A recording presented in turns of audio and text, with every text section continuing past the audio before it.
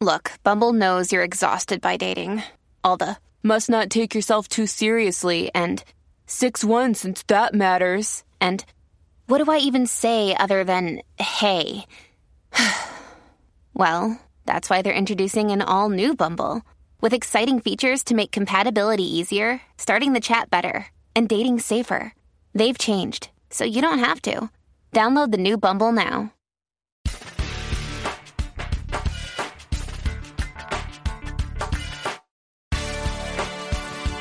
Learn to trade stocks successfully. Learn to profit consistently. I'm Ryan Mallory, and on my weekly podcast, I'm going to teach you the ins and outs of a complex, ever-changing stock market. You will learn to trade better, trade smarter, and profit bigger. Now, let's go trade. Hey everybody, this is Ryan Mallory doing another episode of Swing Trading the Stock Market podcast. What do we have to talk about today? Well, I'll back us up a little bit to last week. I was talking to my brother on the phone, and we were talking about the commission-free stuff, right? All these brokerages that are offering $0 commissions. It's awesome. I like it. In fact, today, I was putting in an order in for a stock, and I wasn't ready to get into it yet, but I think I hit a market order I hit a limit order instead of a stop order, and it immediately took because what I was looking to short, the price was already above it. So it was already above the limit order. So I got into it, and I was just, whatever. You know, before I would always get irritated, not because it's a ton of money, but I just hate blowing money on freaking commissions. It just seems like it's like real estate fees, right? Or title fees, or paying for something that paying for toilet paper, right? I mean, who likes to spend $10 on toilet paper? But it's something that you have to do. It's something that's necessary, you know. But in order to trade, you got to pay commission fees. Now that it's zero, it's great. So this trade that I accidentally got into, I basically just got right in, right out. No harm, no foul. I think I even made $1.30 or something off of that, or $1.50. I don't know. It was something. It wasn't much. I think it was pretty much. I got in and got out at the same price, but there was like some fractional differences on the price of the stock where I got out. So it wasn't bad. I got a couple bucks out of it. So that's nice too. So I didn't waste $8 because of a stupid, or $15 because of a stupid mistake that I made. I actually profited from the error of my ways. So in any case, what I want to talk about today is the lottery versus day trading, and more specifically pattern day trading. Like I said, I was talking to my brother last week. I was sitting at the bar, and I was having a drink, and he called me, so kind of rudely. I guess it's not probably appropriate to take a phone call at a bar, but I talk soft. I'm not like one of those people who talk super loud at a bar and let everybody know what their conversation's about. I cover my mouth. I kind of speak loud. I don't have to hear myself in order to know that the other person can hear me. So I have the conversation. I'm being respectful with those around me. And we were talking about the commissions, and he was like, so has everybody gone commission free? I was like, yeah. And I said, the crazy thing is that with everybody going commission free, why do we have the day trading pattern rule? Now, this isn't something that affects me directly or at all. It doesn't.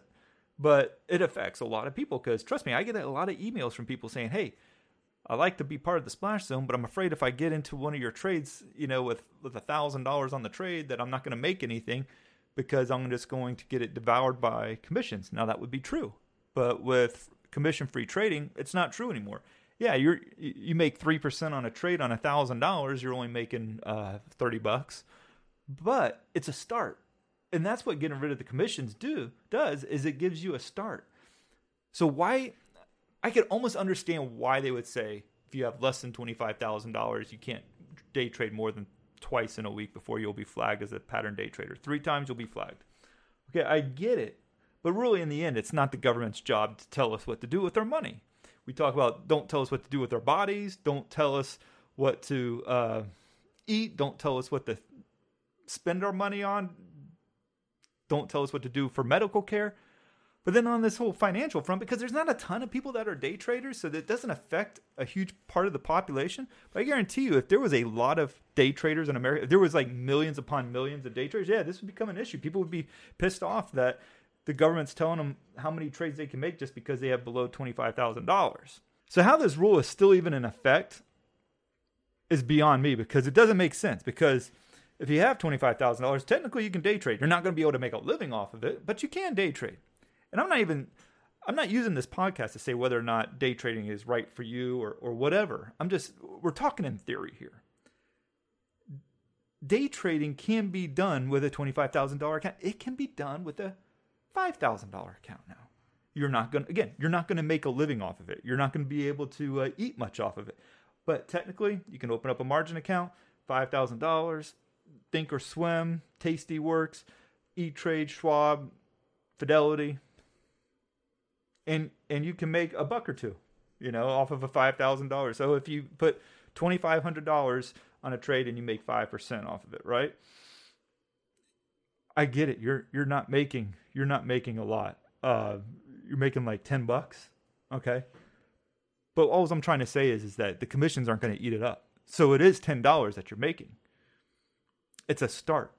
Just like anybody who gets started investing, when they probably get started investing, they may only be putting a couple $100 towards it, in their 401k or something else, and they're just gradually adding to it every month. So there's no reason for the government to have a pattern day trading rule anymore. Absolutely zero.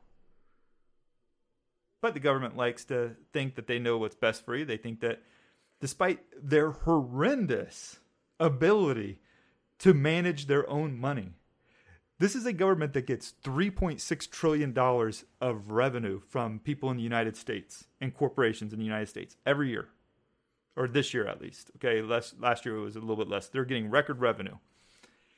They're still running a deficit that's projected to be $1.1 trillion. And it doesn't matter if it's Republican or Democrat, every one of these stinking presidents, they will run up a freaking deficit like nobody's business. Every president spends more than all the previous presidents combined. Every time.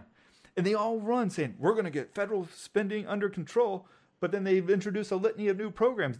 Look, the Defense Department doesn't need to be spent. I worked in the Defense Department, right? I remember being told when I worked, I'm sorry, I did not work for a Defense Department. I worked for a defense contractor. I remember when I was working for that defense contractor, and it was a very, very big defense contractor. Then this was before I went full-time as a trader. They told me, if you go to the bathroom, charge the government for it. You better piss on the government's time. That's what they would tell me to do. Don't charge the corporation. You do that on government time. In fact, if you weren't charging the government for time, let's say you took you were talking to your boss about your job. You couldn't charge that to overhead.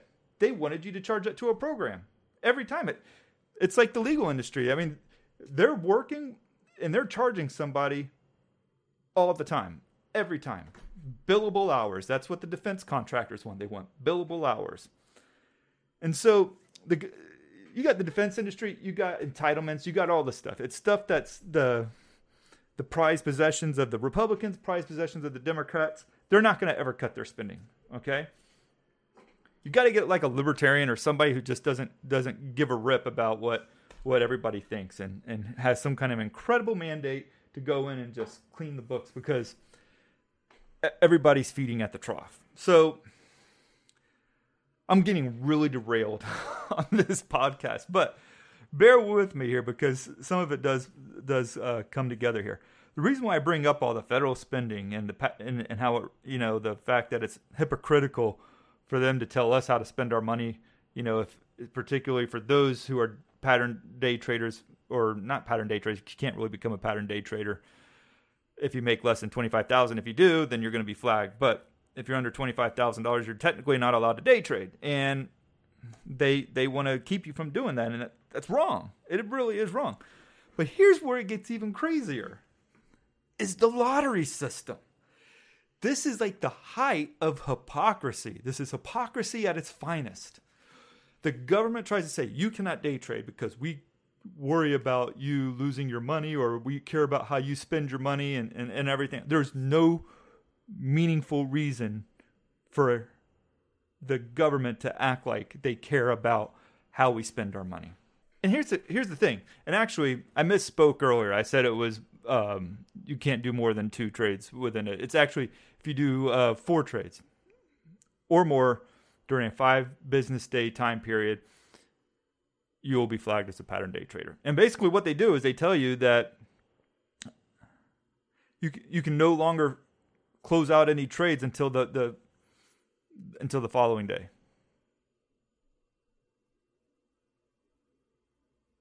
That's kind of messed up. I mean, you're actually this whole rule was created to discourage day trading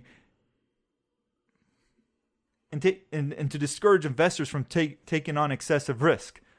What is more risky, doing a day trade that closes out the same day, or holding a stock overnight?